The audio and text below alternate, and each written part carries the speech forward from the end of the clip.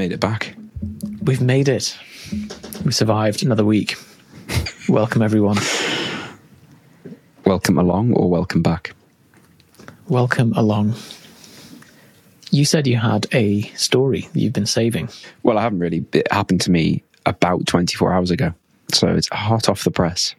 So if any of you have consumed any of Yusuf's estrogen-themed content, you'll know that there's certain things you should avoid.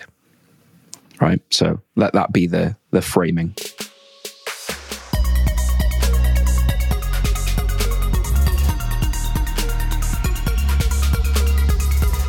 Yesterday, I went with my parents, my sister, and my girlfriend to stay in a hotel for one night to celebrate their anniversary, which was very nice. Got there, checked in, went to the room, dropped everything off. There was a pool and like a spa, and there was a snow room, which I was really excited to use, like in a sauna and all these other things that you could like contrast stuff. I don't really like saunas, as you'll know, but the snow room, really up for that. So anyway, so we're in the spa, and I went over to we went into the sauna. So I was like, I'm going to get as hot as I can before I go into the snow room. Went over to the bucket with the water in, scooped some of the water out, put it on the thing. Really hot in the sauna. And about 2-3 seconds after that, the fire alarm goes off. And I'm like, I really hope that wasn't me. Like nothing to do with. But Becca started blaming me. She was like, "That must be you. It was as soon as you put the more water on it, it's obviously too hot in here. You've triggered the fire alarm." So anyway, all of us, everybody in the spa in dressing gowns and slippers, have to leave the spa and go and stand on the grass. And all the people are running around with their yellow jackets on, their walkie-talkies, and they're all going, "Don't panic, don't panic." And it's no not one else is experience, is it? No. But ironically, the people saying "don't panic" are always the people panicking in those situations. So we're outside for like an hour, right? And bearing in mind, we'd gone to this place for like 24 hours. I'm not going to say where it is, right? I don't want like a defamation lawsuit against me. Yeah. We were only at this place for like a day and a night, and we had to leave early the following morning. So this is like really starting to eat into the time we're there. People come over with the walkie-talkies, and they're like, with the fire brigade are coming. So there was like, legitimately, there was a fire, like a small fire, but there was a fire. The fire brigade are coming. And everyone's like, "Oh God, the fire brigade are just going to make an absolute admin nightmare out of this. Like so many forms to fill in." And so after about an hour of standing outside in dressing gown, got taken into a bar, like a separate building, a bar, and they're like bring everybody free drinks and all sort of stuff. But by this point, it's been like 5 hours since I've eaten. So I'm pretty hungry, and my hunger levels are rising and rising. Being in a spa makes you more hungry as well. Do you think so? Being in a sauna or alternating your temperature, it's like when you go swimming and afterwards you're just ravenous. Yeah, right. Yeah. I hadn't really thought about that. But I was starving. Hank Marvin, as they say. No cucumber available if you've listened to the last episode. So we walk in, we sit down, and the hotel staff come around and it's like, it's okay. We're going to bring out some snacks for everyone. I was like, thank God for that. Because it was touch and go. And they bring out bowl upon bowl of edamame beans. I'm glad it's not just me, because these things follow you around. It's like this big karmic prank where like everything's tea tree, lavender and flax flavored, or like edamame beans fried in lavender oil and just like covered in estrogen. Your rice. It's unbelievable. Even after last week when we talked about the gym kitchen, I tweeted them again with the video of us discussing the tweet. I'm not going to let up. And then I'm going to take this clip and I'm going to tweet them with this as well, because I just can't get away with it. I couldn't believe, like, of all of the things, if you like you run a bar, you have access to like I don't know, snacks, don't you, behind the bar, you would think that there's lots of things more readily available than hot edamame beans, like prepared and salted edamame beans. So when you said like they brought out snacks, I thought he's not going to say edamame beans because that's such a niche Ridiculous and like impractical thing to bring out. And also, estrogen aside, even if it was hormonally neutral, what a weird, like, it's not what you want when you're standing out on the grass on a holiday. Yeah, I don't know whether that's because, like, I suspect there's some niche reason that, like, the part of the hotel where the crisps were, the fire brigade had and they'd had some edamame beans, like, because we were in this bar, this place we were sat was attached to like an Asian fusion restaurant. Oh, okay. So I think it wasn't opportunistic. Like they went in and said to the chef, like, quick, we need something to placate these guests. And he's like, well, we can't give them these that full of estrogen. Everybody will start growing breast tissue. He's like, oh, no, there's a fire, you know. So then you sat there. So I didn't eat any of them. I thought, I can't. And you know what was so weird, right? So I didn't have my phone on me or anything because I was going to ring you and say, like, look, I'm up against it here. What do I Can do? I have, what do you think? My phone was still in the room. And I'm thinking, well, my phone's probably burned down now. Like, this is it. You know, I'll never be able to text Yusuf again. I don't know his number. So when I got back, the end of propane. Because that's it. Yeah, I've lost my phone. Because Johnny's lost my number. Yeah. I got back to the room, and you know, like your phone's got, you're away from your phone for like a couple of hours, and there's loads and loads of emails and all sorts of stuff. And I refreshed Instagram eventually, and you had just posted the clip about the edamame beans, and I was like, "This is fun! Like what?" Like this, because then I remembered you saying you can't get away from this stuff. Like you can't, and then you go in the bathroom, and they've provided a little shampoo and a little shower gel, lavender. Honestly, once you're aware of it, it's ridiculous. It feels like you're being victimized and persecuted by estrogen products, and you think it's too consistent to be. And there's something going on here. Yeah, I don't think it's even price because it's not like edamame beans are significantly cheaper, or lavender flavor is cheaper than other, you know, eucalyptus. It's nice, though, isn't it? Lavender. It is smells nice. That's the problem. Edamame beans, though, aren't nice. Are they? They're only nice as a vehicle for chili and salt and garlic. But most things are. Well, yeah, like you put those things on most foods. It's snails. You could put that on snails and they're nice. Yeah. But I imagine boiled snails probably not very nice. Without the seasoning. Yeah. That is a fantastic story. Did you? What a mixture of emotions as well. I felt myself really on a ride there. Did you feel responsible or guilty at all while you were standing out there? And did you get to the root of what the fire origin was? So no, I didn't feel at all responsible because I was fully prepped. Had I caused it, I was fully prepped for the conversation of like, if the one room in the hotel that is designed to reach those temperatures triggers the fire alarm, that is entirely your fault. So I was rehearsing in my head. Yeah, I agree. You're not misusing the sauna there. You're not abusing the water bucket. Yeah, I'm not like behind the back of the heat thing, twiddling with the settings, like trying to make it go past the threshold. Like I put like a half a cup of water on the thing. But yeah, so I think there was like a mild fire in the kitchen or something. It was never going to be a problem, but obviously loads of people in a hotel, you've got to evacuate it. The thing that like really, like, I kept coming back to the whole time, and I think this is the case for like most unpleasant things as they're happening. If you know at the start of the unpleasant thing how long the unpleasant thing is going to be, it's all right. It's like if I came around to your house now and I pressed you as hard as I could in like your calf, and you're like, I'm just going to do this for 30 seconds. You'd be like, I'm trying to edit a video here, but yeah. But okay, if it's just 30 seconds, like you can make yourself tolerate anything, can't you, for 30 seconds? Yeah, the unknown. It's A&E waiting rooms. Yeah. It's why people get so stressed. Because they don't know how long they're waiting for. Because I'm stood on the grass in my dressing gown, getting hungry and cold, thinking like feasibly, like let's say worst case scenario, there's a really bad fire. they maybe come around in like a couple of hours and say like, we can't let you back in. You know, like you've got to be ready for that circumstance, haven't you? Because part of me's thinking it'll be 10 minutes and I'll get to go back in and I'll go in the snow room and it'll all be fine.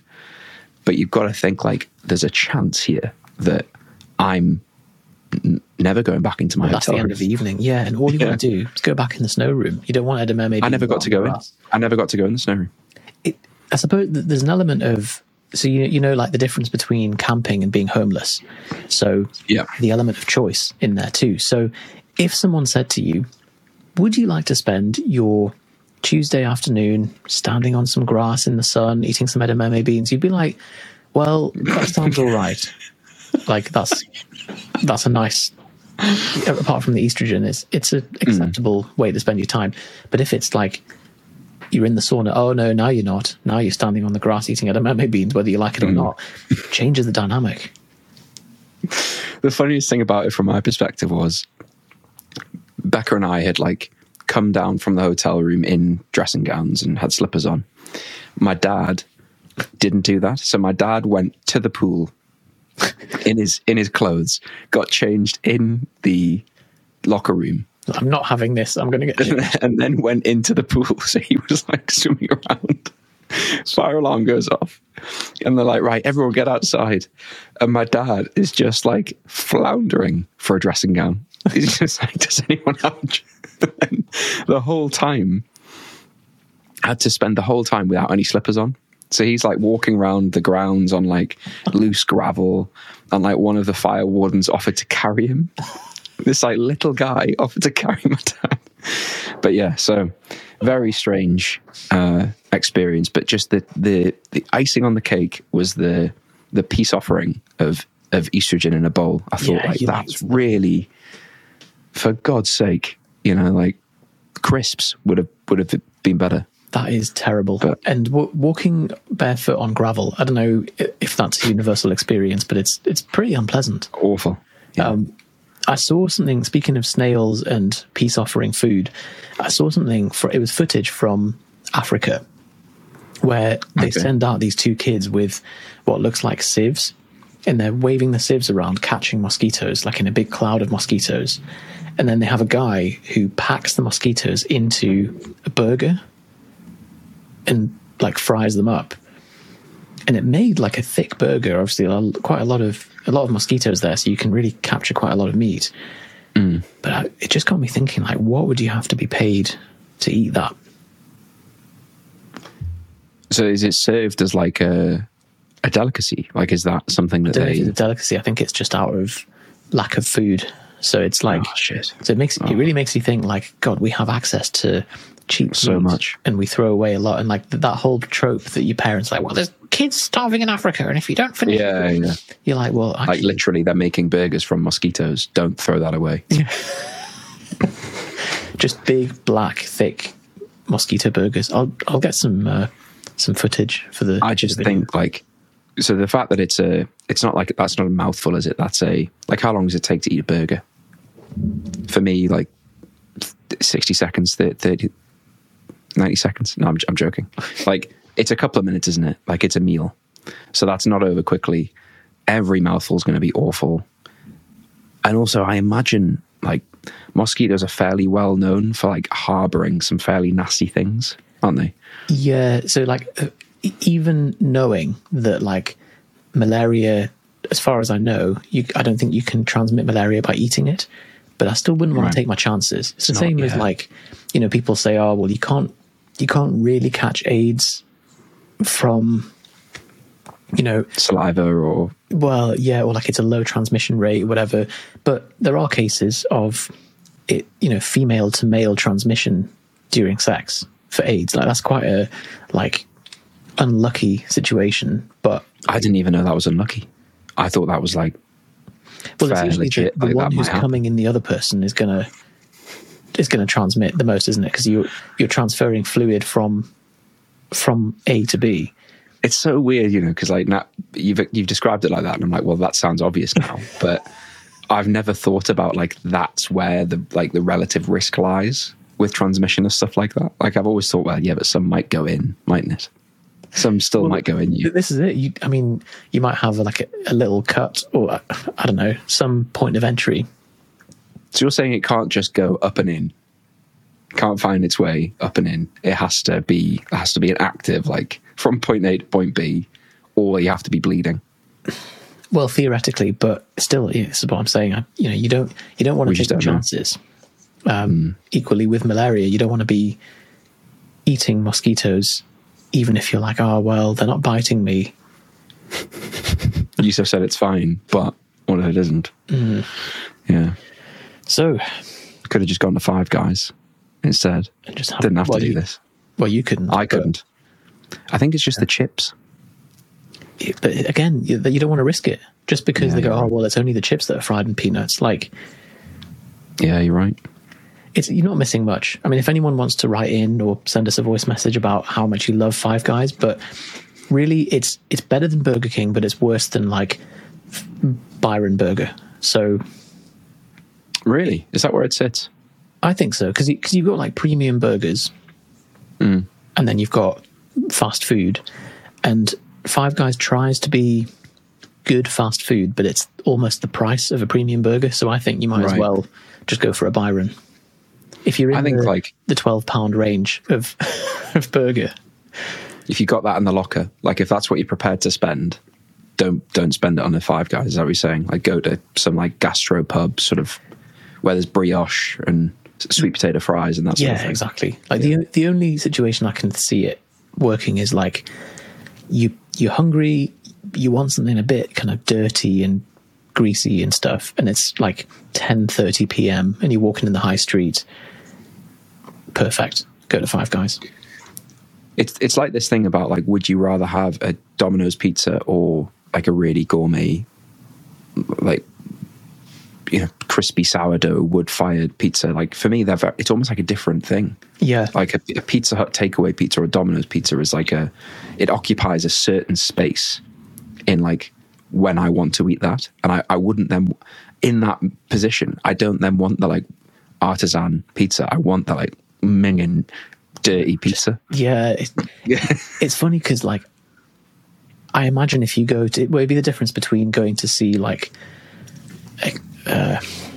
some kind of art modeling thing versus going to a strip club. And I would love to see what it looks like going to, it's probably been done on YouTube, where like you take a Domino's pizza to a pizza chef in Sicily up in the mountains and you ask him what he thinks of it, and he's just like deeply insulted to the core. Yeah. And then if you serve the Domino's pizza in a fine Italian restaurant, the reaction it would get. Oh, it's uproar. And then but then how would the Domino's pizza customer feel if the person arrives on the moped and gets the big thing out and slides the pizza out, and it's this like finely prepared, crispy pizza direct from Sicily? I bet they'd be pissed off. Yeah, they would, because their palate isn't refined enough to. It's not ready for it. They want the big like garlic puck of like 4,000 calories. They're so dense in calories. Yeah, they are. It's a day's intake. You could just wake up, one Domino's pizza, just do that every 24 hours, and you'd be fine. Well, is it not 3,300 for a large one? Yeah, that's what I mean. It's like a full, I suppose like for me, it would be like my full day's intake. Oh yeah, it's over for me, like well over. Everybody would just tend, wouldn't they, to like, some people would maintain their weight, some people would gain, but they'd gain a bit and then stop gaining. Some people would lose and then maintain, but it would fix everybody's body weight at a level. Yeah, like if all you can eat was that, it forces you to get 3,300 as your maintenance for everyone. Yeah. Until some prick orders the chicken nuggets. Great reference there. Thanks, yeah. So, today, we have seen a video that has really sent a trumpet up Johnny's gonads, because it really rattled the jimmies. Rattled the basket. Yeah. Because if you don't know, Johnny's recently taken a foray into bodybuilding. Prior to that, has been deep down the RPE rabbit hole. rating of perceived exertion, which is the Mike Teixeira reactive training systems modality for training, based on bar speed, auto-regulation, very powerlifting heavy style training. And we've come across this video from Mark Ripperto, who was one of the OGs of strength training. He's come up with Starting Strength, one of the kind of original barbell beginner programs. And he has, I think, unjustly taken apart RPE training. RPE. If anybody would like to comment on whether they think Yusuf says RPE like a pirate, feel free to get in touch. RPE. So you mentioned my pronunciation of restaurant and webinar. Webinar. But I quite enjoyed your edamame bean. How do you say? Edamame. Edamame. Edamame. I say edamame. That's probably correct. Which thing's correct? I think yours sounds like it would be correct. It sounds more proper. If you are Japanese. My pronunciation sounds like somebody saying croissant, doesn't it? Yours sounds like croissant. So, interesting fact before we get on to Mark Ripperto. Apparently, panino is the singular. So... Of what? Of panini. Wow. But I feel like you'd be a total wanker to ask for panino. Because they'd be like, we haven't got any. I think you find you do have some, sir. Actually, if you've got panini, then you certainly have panino. I always feel like it's a bit of a flex when people use data is like singular and plural. Someone will say like, oh, well, if we look at these data, and you're like, initially you're like, and then you're like, oh, no, that's right. It's just like flexing. We have datum. What's the other one? Plethora and what's the Plethorum? It's going to bother me if Plethorimus. Plethora, deluge, no. Plethorai? More. What is the word? Plethorut. Pleth. It's completely slipped me. It'll come back. We'll let it bake in the background and we'll talk about Mark Ripperto. Well, so are we going to show the video? Are we going to show clips of it? Like, how are we going to do this? We'll show some clips. We'll assume that it's been watched. Okay. So I think like it's an interesting example of people just going like, and this happens all the time, a lot in fitness, but on the internet in general. Have you remembered the name? Myriad. That's not the same. Because people say, well, this happens in myriad ways. And you think, that sounds wrong, but it's probably the correct use. Right. Rather than like a myriad. Well, now we know. So in the video, Mark Ripperto says something to the effect of like, RPE is just a way to sell programs as templates so that you don't have to like speak to the client about the weight on the bar. And I think like anytime he also says something weird at the beginning of the video, like he insults people who like live in New York or something from memory. Yeah. So it seems like someone's asked about RPE and the first thing he does is take the mick out of him for living in New York and then have a bit of a go at the pandemic. Yeah. It's like red flag 1 and 2. And then just makes like a sweeping statement about something that's used by like lots of strength coaches in like sports, powerlifting, bodybuilding, and just says it's just this. It's just a way to make it okay to lift light weights. That's all RPE is. And it's been developed as a way to sell services so that you don't have to interact with your clients. Or that it's a way to allow yourself to lift less weight than last week. And all you need to do, if you want to get stronger, is have cantaloupe-sized balls and just stop being a pussy. So that's I think it would be good to unpack that to start with. That's that statement. So he starts off by saying it's just an excuse to lift light weights, right? So I think he justifies that in the video by saying sometimes you go in the gym, you do your warm-up set, and it feels terrible. And you think, well, that felt terrible, but you still did it. And then you do another set, you think, well, that felt terrible, you still did it. I think he's saying that if you go by the RPE way of programming, you would have downregulated that and done less weight and not necessarily progressed week to week. I think that at the heart of all of this, he just misunderstands like how RPE is supposed to be used in like the reps in reserve context, at least. But his assumption there is it felt hard, therefore it was a high RPE. Yeah. And that like arbitrarily saying I'm doing this weight this week for this many reps, no matter what, is a better way of running a program. Because like just because the bar load is fixed week to week, or like programmed by a percentage or programmed by some other means, there's nothing to say that that won't also be too light for whatever you're capable of on the day. Because what if you progress faster than the program expects? Yeah, that's a good point. Then it would his number would be too light. So he's just saying that like it should all be really hard, and you should always try really hard, and as long as you do that, then it works. I just think there's a bit more nuance to it than that, unfortunately. Well, you've just got to stop being a pussy. Just lift harder and grow cantaloupe-sized balls, and then you'd be fine. But yeah, what do you think about that as a strategy of like ignore recovery capacity, ignore how you like perform or feel on a day, and just always try harder? What could possibly go wrong with that? Yeah, it's he's based his criticism around a single event that he was talking about when he was doing 3 sets of 5, classic. Surprise. And he said, I realized that my perceptions of my effort are unreliable because the bar speed was the same across all 3 sets. Now, ironically, if he was following an RPE program and using some kind of objective measure of his bar speed, filming it or using a bar speed tracker, then that would be totally fine. Yeah.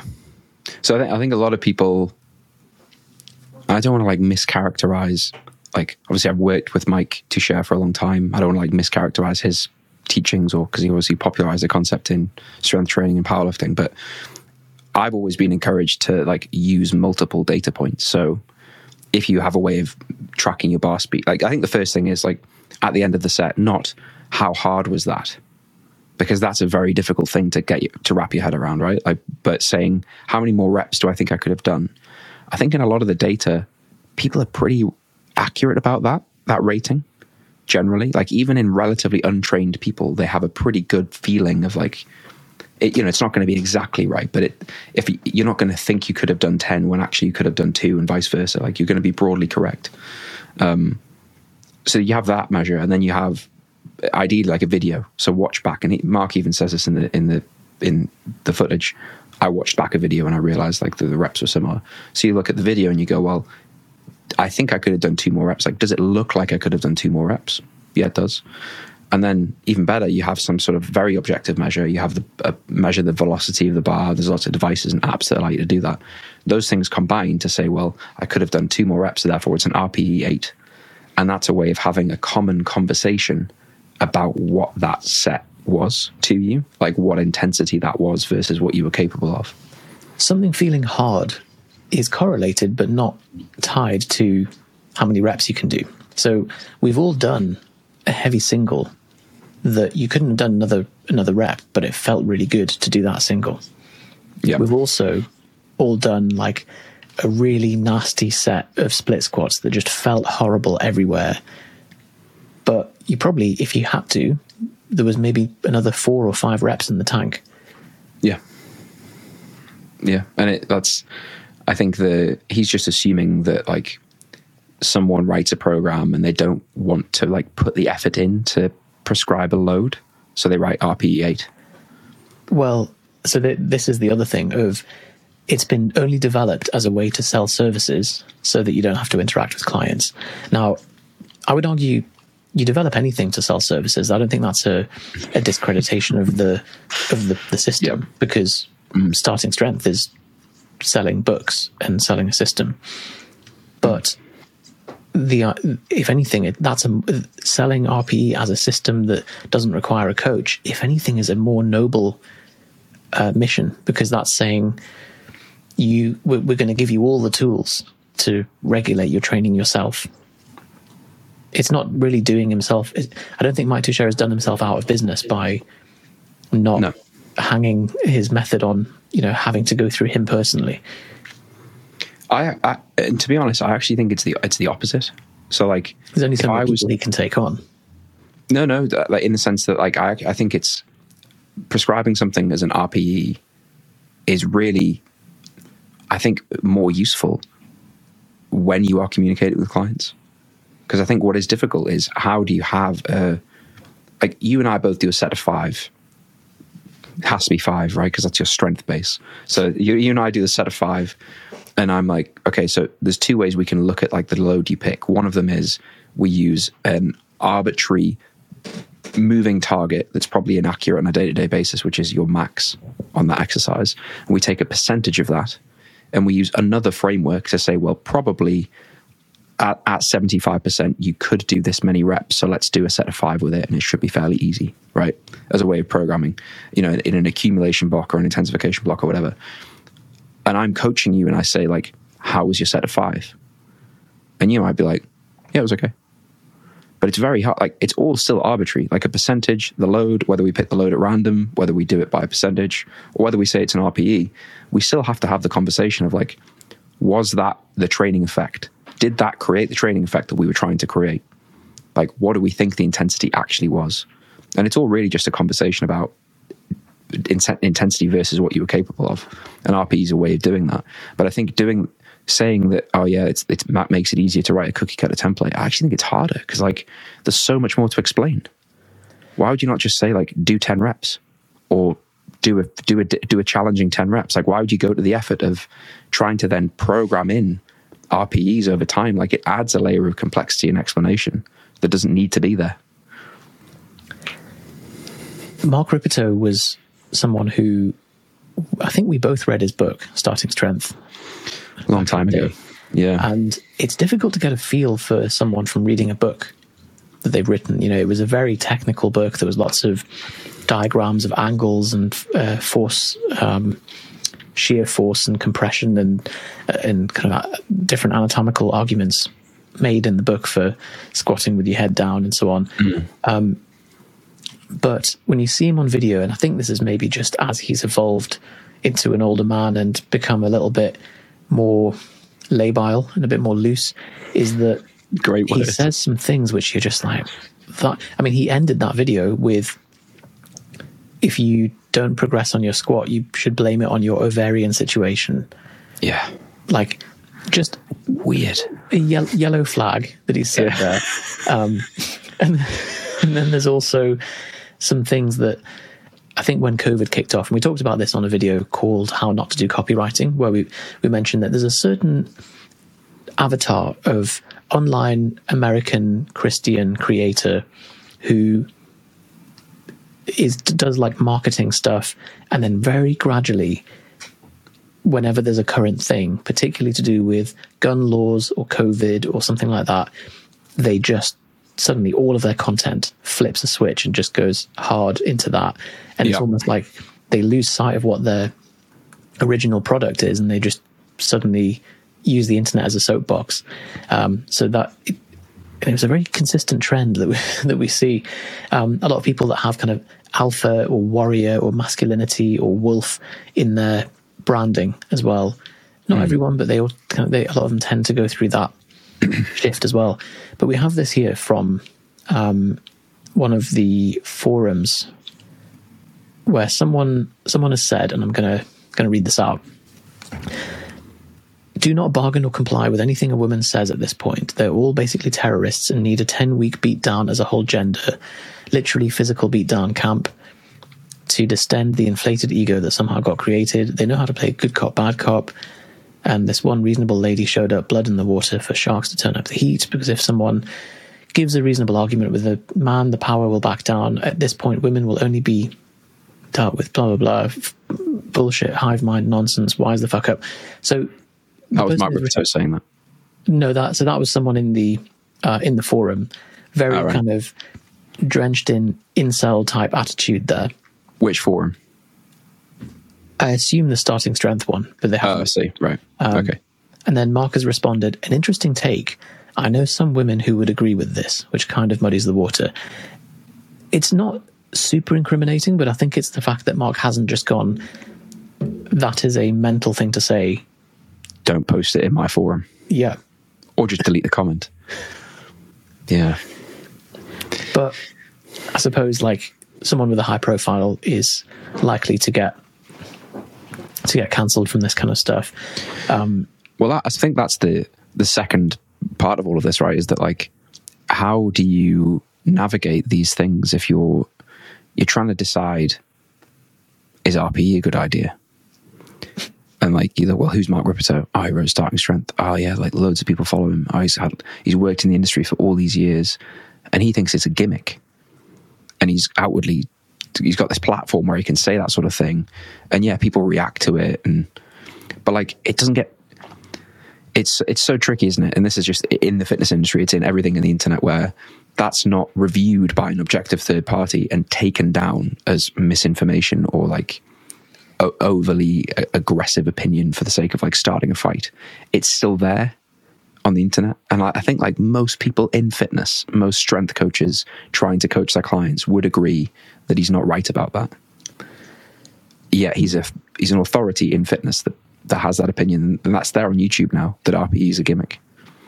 It's a very difficult problem to unpick of the internet, and I'm sure there's a clever blockchain solution where, similar to the way that Wikipedia is moderated, where like there's a kind of group verification of facts and so on. But still, it's subject to, no matter what technology you use, it's still, as you say, subject to popularity and charisma and confidence with someone making a ridiculous claim. And that's why the people who are most popular in the fitness industry are not necessarily the ones who speak the most objective truth. They're not the best evidence-based fitness people, are they? They're the most polarizing.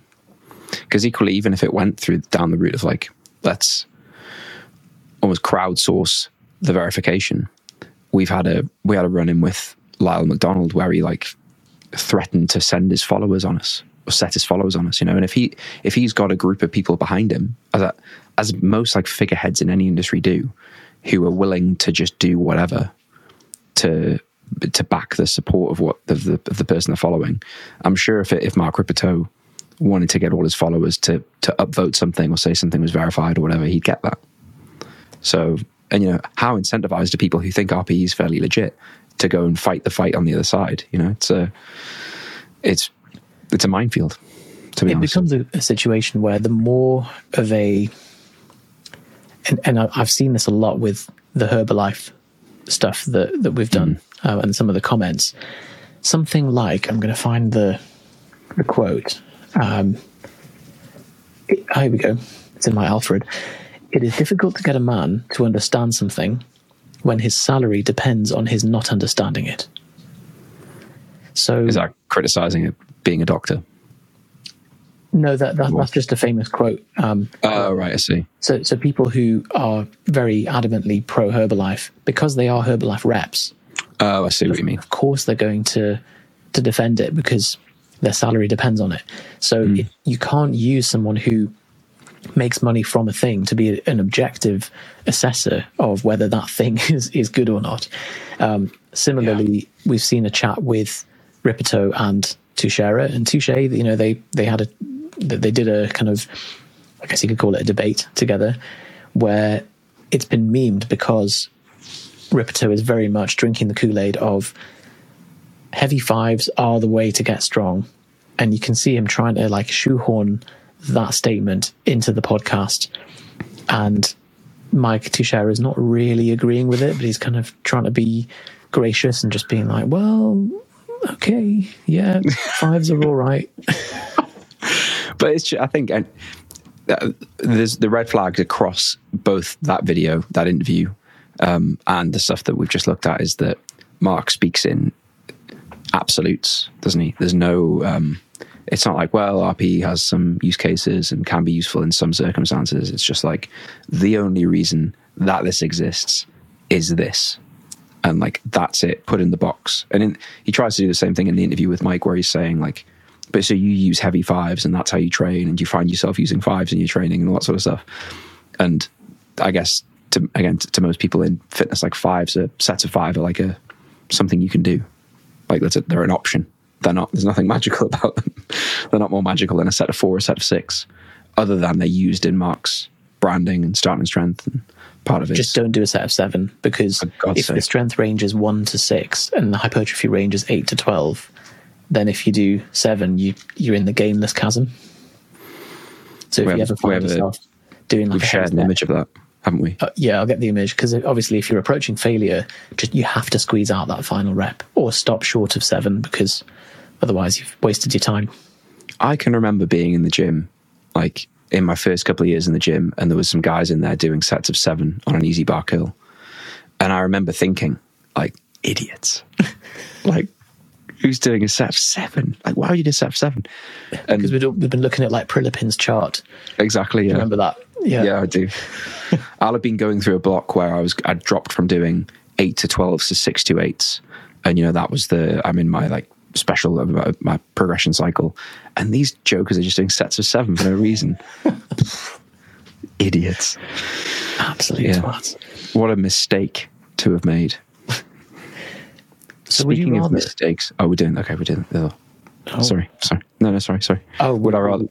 We will cover some mistakes we've made in a second, but would I rather? The important question of, would you rather poo a tiny bit every time you fart, or puke a tiny bit every time you burp?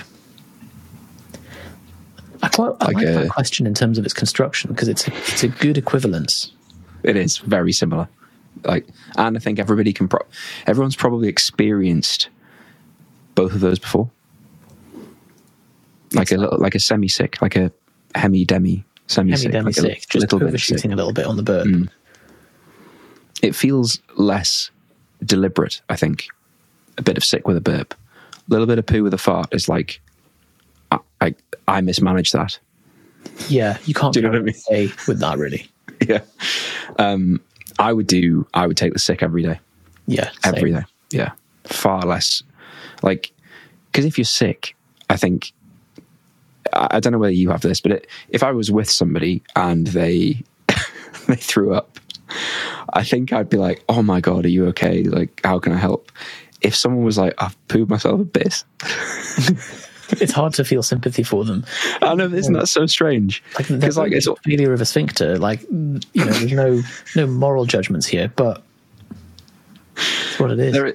There is some, as I say, it implies, or it feels like there's more.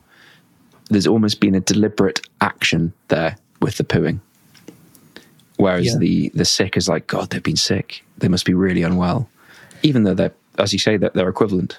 But it's just how I view them. Maybe I'm a horrible person. I had to get up to be sick at 4 a.m. the other day for a really silly reason. Self-inflicted. I don't doubt that it's a really silly reason, and I can't wait to hear why. So, can I guess? Can I have a few guesses? Do. You'll probably guess, actually. So it's something, just to preface, it's something that you've consumed. It is food you've consumed, right? Yeah. I think you have eaten something in the evening that you had probably frozen, and it was a ready meal maybe, or something you'd put back in the freezer, had frozen it, and then had defrosted it, but maybe not fully eaten it, and it was out of date. You're close.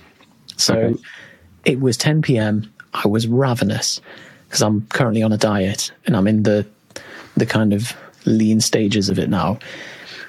And I'd hit my calorie target mostly for the day. I think I had like 100 calories left. So I made myself a lovely meal of 2 packs of shirataki noodles, which are the konjac calorie-free noodles, which are basically algae. You open the pack and they're really strong, like fishy smell, and you have to rinse them loads to get the smell off. And then I grated some protein cheese on the noodles and added like a tiny bit of pesto for flavor. Microwaved that and ate it. and just at 4 a.m, Or was just a came back up. really, yeah, hit me like a brick. Like, Man, that's the story of a man in the depths of a deficit, isn't it? something Is that one of the most ridiculous things that's happened to you while dieting? Must be up there. Maybe, yeah. I mean, it's just diet feels, isn't it? Like, it's the kind of thing that you wouldn't look twice at normally. If you're eating maintenance, you'd be like, why are you eating just gobs of jelly, basically? Flavorless. That smell like fish at 10 p.m. And protein cheese, like, yeah, it's broadly cheese, but it's not, you don't go like, So I quite like but yeah, you're right. Like, I wouldn't, if I was like, pick a lovely cheese, pick the best cheese. Like, it wouldn't even feature. It wouldn't even be in the lineup for things that might feature. But like, it's very satiating, very low calorie. It's basically a protein supplement as food, isn't it?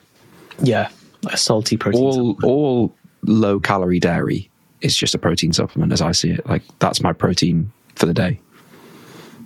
Yeah, It's great stuff. with fruit pastels in it. If you have to eat pastels in it. carbs. Don't have fruit pastels with high protein cheese, though. That's Oh, no. lunacy. So we actually have some unpopular fitness opinions from you guys, but I think we better save that for next week because we need to talk to you about the main event today, which is some business mistakes that we've made. Samuel Levinson says, you must learn from the mistakes of others. You cannot possibly live long enough to make them all yourself. So here are some of the stupidest business mistakes that we've made in building and scaling our online coaching company, Propane Fitness. And we want to save you making those mistakes yourself. I've got an admission for you, and that is that you're paying for our you're paying for our program either way. You're just either paying for it with money or with time. So It's awful, that, isn't it? That thought. it is. Well, not from our perspective, like, the program's fantastic, but if you choose to pay with time, awful. Because it was years. The mistakes we're going to cover are 14 years of just ramming our heads against different walls until we managed to run through the door. And as they say, the best teacher is your last mistake. The thing I find most uncomfortable when I'm discussing propane business with someone is when they say, look, the program sounds great. I think I think I can do this on my own. And there is nothing I can say at that point to change that person's mind, because that's what they believe that. And I think, like, there's a chance that they will. Well, they will figure it out on their own. As you say, it is the only variable in that equation is days and months and years of time. But it's how to communicate that. Because we still spent 14 years figuring stuff out. Like, how many years into that did we pay trying for? to get to the answer? It's not like we were Desperately. Yeah. Yeah. But at what point did we pay for coaching? Probably like 6 years in to that 14 years. And it helps. Just arrogance of the first 6, thinking like, yeah, we'll figure this out. How hard can it be? Yeah. So Mistake number 1. there's a long list. Strap in, guys. So mistake number 1 was we tried to sell coaching as a single package, starting off at £7.99 and then moving it all the way up to over £1,000. But it was this idea that coaching is like a one and done thing. And all it did was mean that you find a customer, you find a lead, or several hundred of them, and a certain percentage buy. And then at the end of the program, you go, well, do you want to buy it again? And they go, no. You go, okay, well, bye. Not yet, bye then. Trying to find a new client. Yeah. I think it's because at the time we felt like, well, we've only got this much to give. Like, once I've taught somebody, this is protein, this is carbs, fat, this is a barbell, and you do this with the barbell. You're like, well, they know it all now. And you kind of think, I think at the beginning you assume that, like, coaching is just sort of teaching someone everything you've learned from like watching all the videos and reading all the articles, and like they don't know that yet. So once I teach them, that's it. They paid for the service. But like the fact that you and I still have coaches now, I think like realizing that actually like it's very feasible for someone to work with you for years. And in our case, like we have a couple of clients who've literally been with us since day one, like over a decade. Well, because we decided to charge monthly. You're right. Like we misunderstood the value of coaching because we, as you say, we thought it was just like information. Like we've learned this. Okay, here's the information. Bye. Whereas there's 3 pillars of coaching that we see it, which is information, accountability, and objectivity. And really, the last 2 are probably the reasons that Johnny and I hire fitness coaches at the moment. We have coaches in most domains of our life to try and accelerate our learning process because we realize that trying to do it on your own just takes far too long, and that's more expensive to me, is spending the time. And depending on how new of a skill it is to you, that determines whether you're really hiring a coach more to learn or more for accountability or more to stop you from making wacky decisions yourself, the objectivity. Yeah, I think that it's so, everybody hears, like I remember hearing that, like, oh, money's more expensive, like time's more scarce than money, and you're like, yeah, bollocks. Like it's easy to say when you've got the money or you don't have the money and you've got time to spend. But I think it's the contrast of, or it's trying to really realize that if you launch something correctly, like if you spend some money on something and it works, you will get that money back. That's the nice thing about that. How relaxing is that to know that, right? You'll get that money back and some more money. And then you can put that money back into the thing, and then you get even more money. It doesn't happen like that with time, though, unfortunately. At least the last time I checked. Like, you just linearly spend your time until you have no more of it. And if you misallocate that, that's it. Well, it's gone. It's even better because when you have money, you can buy time. So... I think so. Alex Hormozy described money as stored time. And I've never heard it like that before, but it's a really... So the example that I've mentioned to Yusuf at the start of this video that he uses in one of his videos, and his content's great, by the way, is this idea of like, you can buy a light bulb and plug it in and turn it on, and then there's light in your room, and you're like, fantastic, fix that problem. But for years, that didn't exist, and somebody invested, I don't even know who it is, Thomas Edison? So apparently there was 2 people that invented it, and I think Thomas Edison got the credit. He pinched it. Or did he pinch it? And someone? It was either the light bulb or the telephone, where 2 people, Alexander Graham Bell, I think, 2 people designed it at the same time in different parts of the world, having not communicated. And one of them was a gentleman and was like, "Do you know what? You have that one." See. Who invented the light bulb in... Yes, there's Thomas Edison, Joseph Swan. Anyway, it doesn't matter. It doesn't matter. So anyway, he put his life into that, and now you've just got that solution.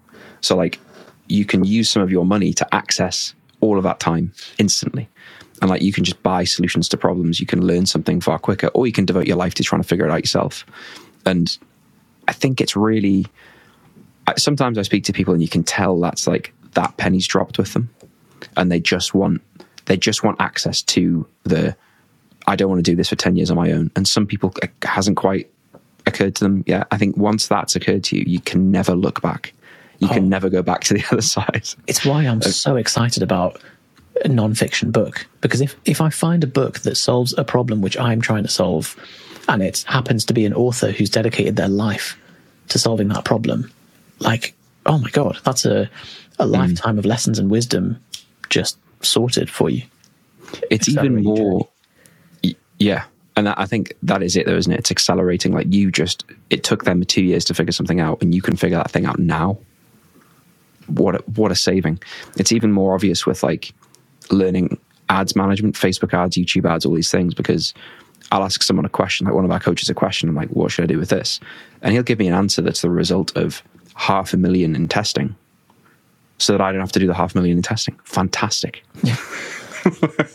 And then you're like, well, how much is a program? Like, even if the program costs 50 grand, what a saving.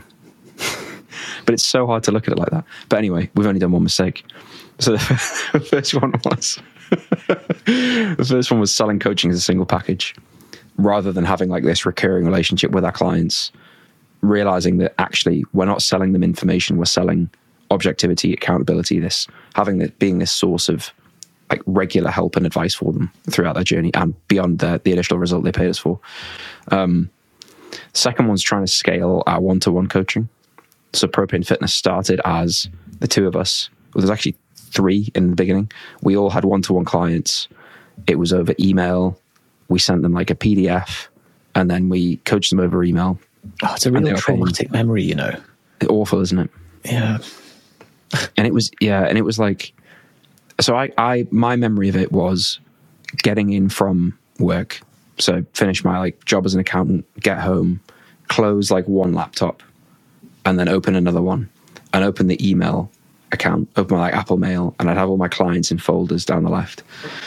And it would I'd just have like 30 check-ins on a Monday, and I would be up until 2 or 3 in the morning replying to those check-ins. And then you open a check-in and it's like, oof, like 1,000 words. And we've got a long digital footprint of that. If you scroll back through our YouTube channel, I mean, you won't be able to see it because they're all unlisted videos or private videos, but just loads of videos of Johnny and I, 10 to 20 minutes long, just looking like that, talking to the camera. Just responding to people. Hey, Josh, thanks for your check-in.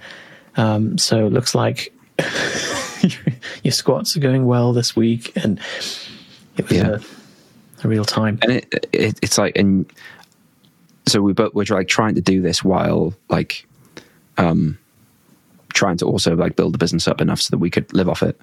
Charging at the time, we were probably charging like £80, £60 to £80 per client. I remember being buzzing when a client signed up for 60 quid, and then realizing like we have to now go and like I have to send them the check-in for the setup form, and then I have to write them the program, and then there'll be a one-to-one call. And then I can remember doing some one-to-one calls with people who signed up like while I was on holiday, and I would get the PayPal notification and I'd be like, oh God, and I have to do a one-to-one call with them while I was on holiday. So we tried to scale that by hiring other people. So we hired other people, and then we're like, well, we've got all these inquiries for one-to-one coaching. We need to give them to someone else. But the economics of that was just never going to work, because we're like, well, we have to make some money still. Otherwise, it's not really a business. So we'd say, well, like, we'll give you 50%, 60%. But then from their perspective, like, why would they do that? They would just say to the client, like, hey, I'll work with you for like £10 more than what I get paid, but 30 quid less than what Johnny and Yusuf are charging. And ironically, the 50% that we receive, we have to pay costs and tax out of that. So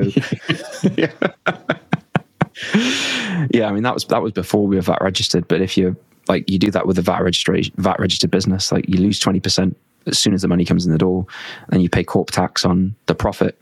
So you're at the point where like you're just a busy fool, a really busy fool, where there's all this stuff happening, all these clients, all these emails, all this fulfillment, and the stuff that's left over at the end of the day is hardly anything. So don't do that. Mistake number 3.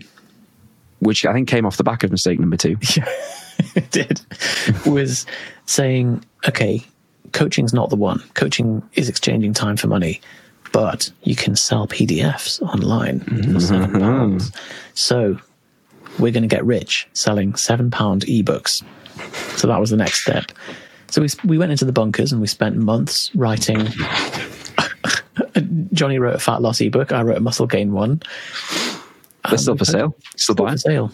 And to be fair, great. I wouldn't chalk this up fully as a mistake, because, like, yes, it didn't exactly pay the bills outright, but they're still selling now, and they're still pretty good. I think it's almost at the point, which it blows my mind.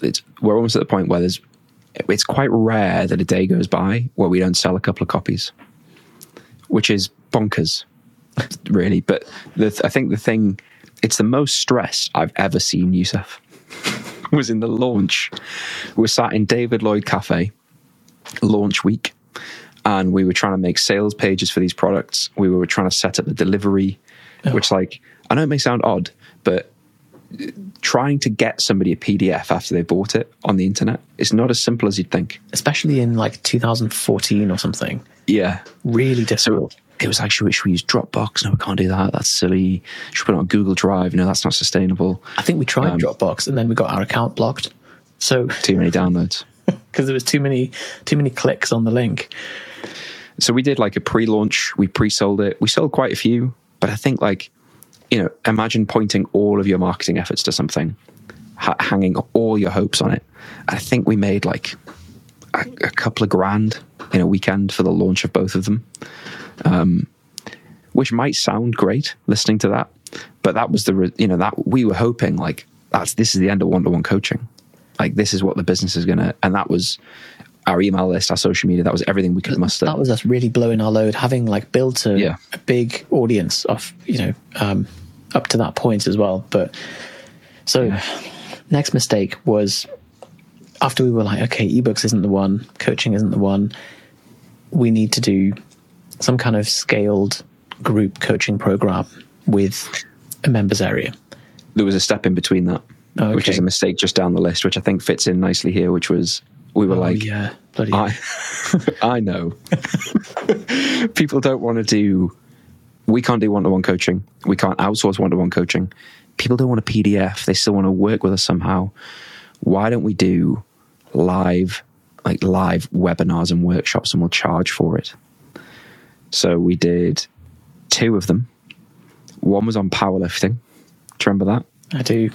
This was when you were mid-medical degree. I drove to Stockton one evening. We had like 8 people who'd paid a tenner. $12.99. Was $12.99. And we presented this like 3-hour thing on powerlifting and made the slides, did a Q&A, thought like this, it's all right because we're going to be able to sell a recording. And everyone's going to want the recording, even though only 8 people wanted to attend live. And I don't think we sold a single recording. No. Tried to do it again with a habits webinar. This time we were doing it around the end of the year because we're like, well, everyone wants to form habits in New Year. We sold 2 of them, one to a competitor, one to an existing client, and we refunded both of them. Because we thought for 24 quid for us to make the slides for this, it's not worth it. Yeah. So then we were like, okay, live webinars are not the one. Coaching one-to-one is not the one. Ebooks are not the one. It must be members area, passive products with group coaching. So we were moving in the right direction, and that's actually still the model that we recommend. The mistake, though, was moving what we did have, which was on something called Optimize Press, terrible piece of software, would not recommend, over to... oh God, we got a freelancer called Furkanul. Nice guy. We paid him for putting all of our stuff into Optimize Press and setting up a website. It was a big project, took him 30, 40 hours, which for a freelancer really adds up in terms of cost. And then at the end, he was like, guys, have you considered ClickFunnels? And I was like, oh no, what's that?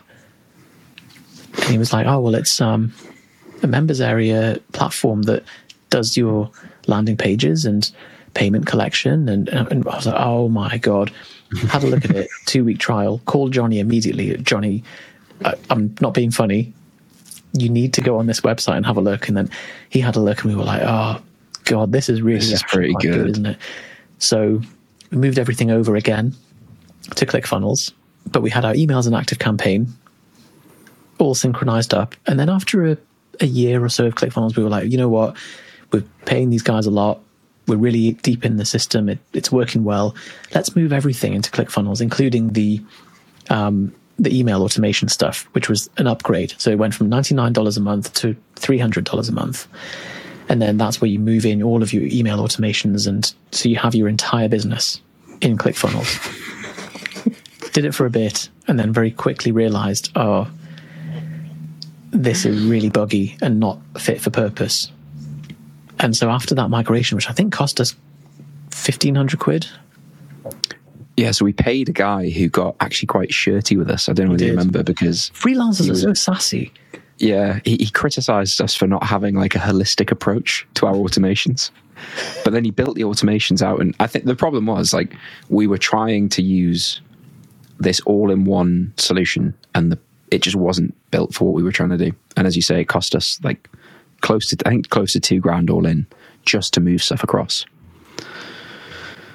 And then we had to email ActiveCampaign. We were like, "We're really sorry, we didn't come back. We come back." And then we had to pay somebody else to move everything back. And then when we did, that was 20,000 people on the list. GDPR came into play. We deleted our list and started again. Built it back up to like, you have to send out a thing saying, "Hi, can you please re-opt in?" Because of GDPR and stuff. So I went, oh my God, this is... I went to a GDPR event at a hotel. We went to like a proper GDPR conference, 2 of them in fact, in Middlesbrough, which is awful, by the way. Don't ever go to Middlesbrough. And like, I remember asking a lawyer, like a really senior lawyer, look, this is the situation, can you just explain, is that okay or not? She was like, I don't know. I'm like, great, mint. Like, we've come all this way. And at the time, because it was just being brought in, there was all this fear mongering. There was so much stuff on. I was getting like cold outreach by people saying like, I'm a GDPR consultant. I'm going to come in and make sure you guys aren't going to get fined when this comes in. And everyone was really worried about it. Some people did nothing, and some people went extreme. And we didn't delete everything. We deleted a lot of stuff though. It was a very expensive day for us. Horrendous. It was. We sat through a lot of slideshows, which didn't really tell us much because it was all speculative. It was. Oh, so that's just the beginning. We've just scratched the iceberg. Is that the right term? I think it is. Yeah, it's exactly the right term. Yeah. The tip of the balloon. Yeah. But I'm running out of battery, and I've also got to go to yoga. So I think we should pick this up in the next episode. We could legitimately do like a series of podcasts, I think, about just these mistakes, because each one of these has like, well, each of these things we're describing is hours and weeks and months of our life trying to get the right answer. Wasted, yeah. And it's all it's resulted in is now we can record a podcast about it. Well, we can also sell you our expertise and our lessons, and allow you to skip go straight into the fast lane. You're at Disneyland. You don't have to wait in the queue with all the plebs. You can get that premium pass and go straight on the hullabaloo. The pink bracelet. The pink bracelet, and you go straight at the front. Straight in the front carriage. But yes, I mean, seriously, like, we are talking like the cost of these mistakes. So we mentioned that there, moving stuff over from ActiveCampaign to ClickFunnels and back again, $3,000 to $4,000, and the time as well.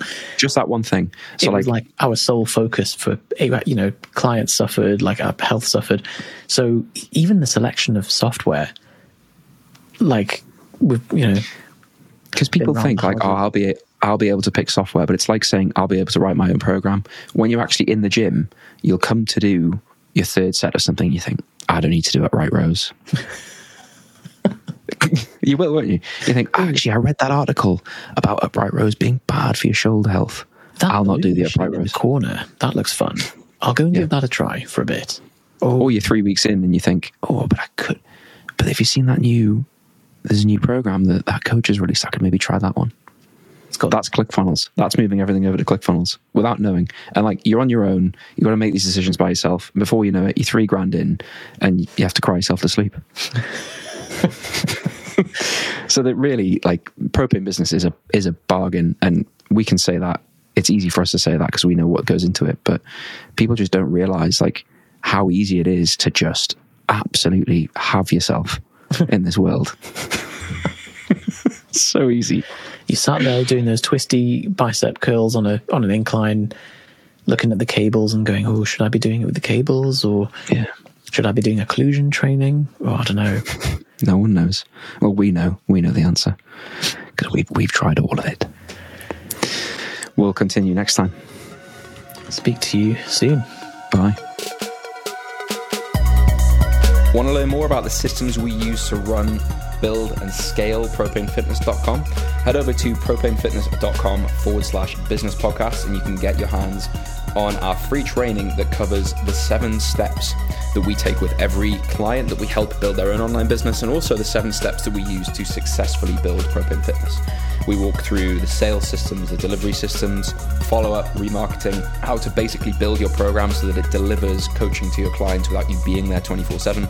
We really do cover the full thing, right? And if you want to continue even further and potentially work with us, there's a chance to book in a call to have an informal chat with Yusuf or I to just basically see if any of our programs would be a fit to help you get from where you are to where you want to get to. So go to propanefitness.com/business podcast today and get access to that. If you'd like to learn just more about Yusuf and I, more about us, what we do, follow us on the various channels, the best place to go is our YouTube channel. We have a load of stuff from fitness content, productivity content, why Yusuf slept on the floor for several months, why he's been having cold showers. There's always stuff on there that's entertaining and hopefully informative. So just go to YouTube, search for Propane Fitness, and you can find out a bit more about us there as well. Speak to you on the next episode.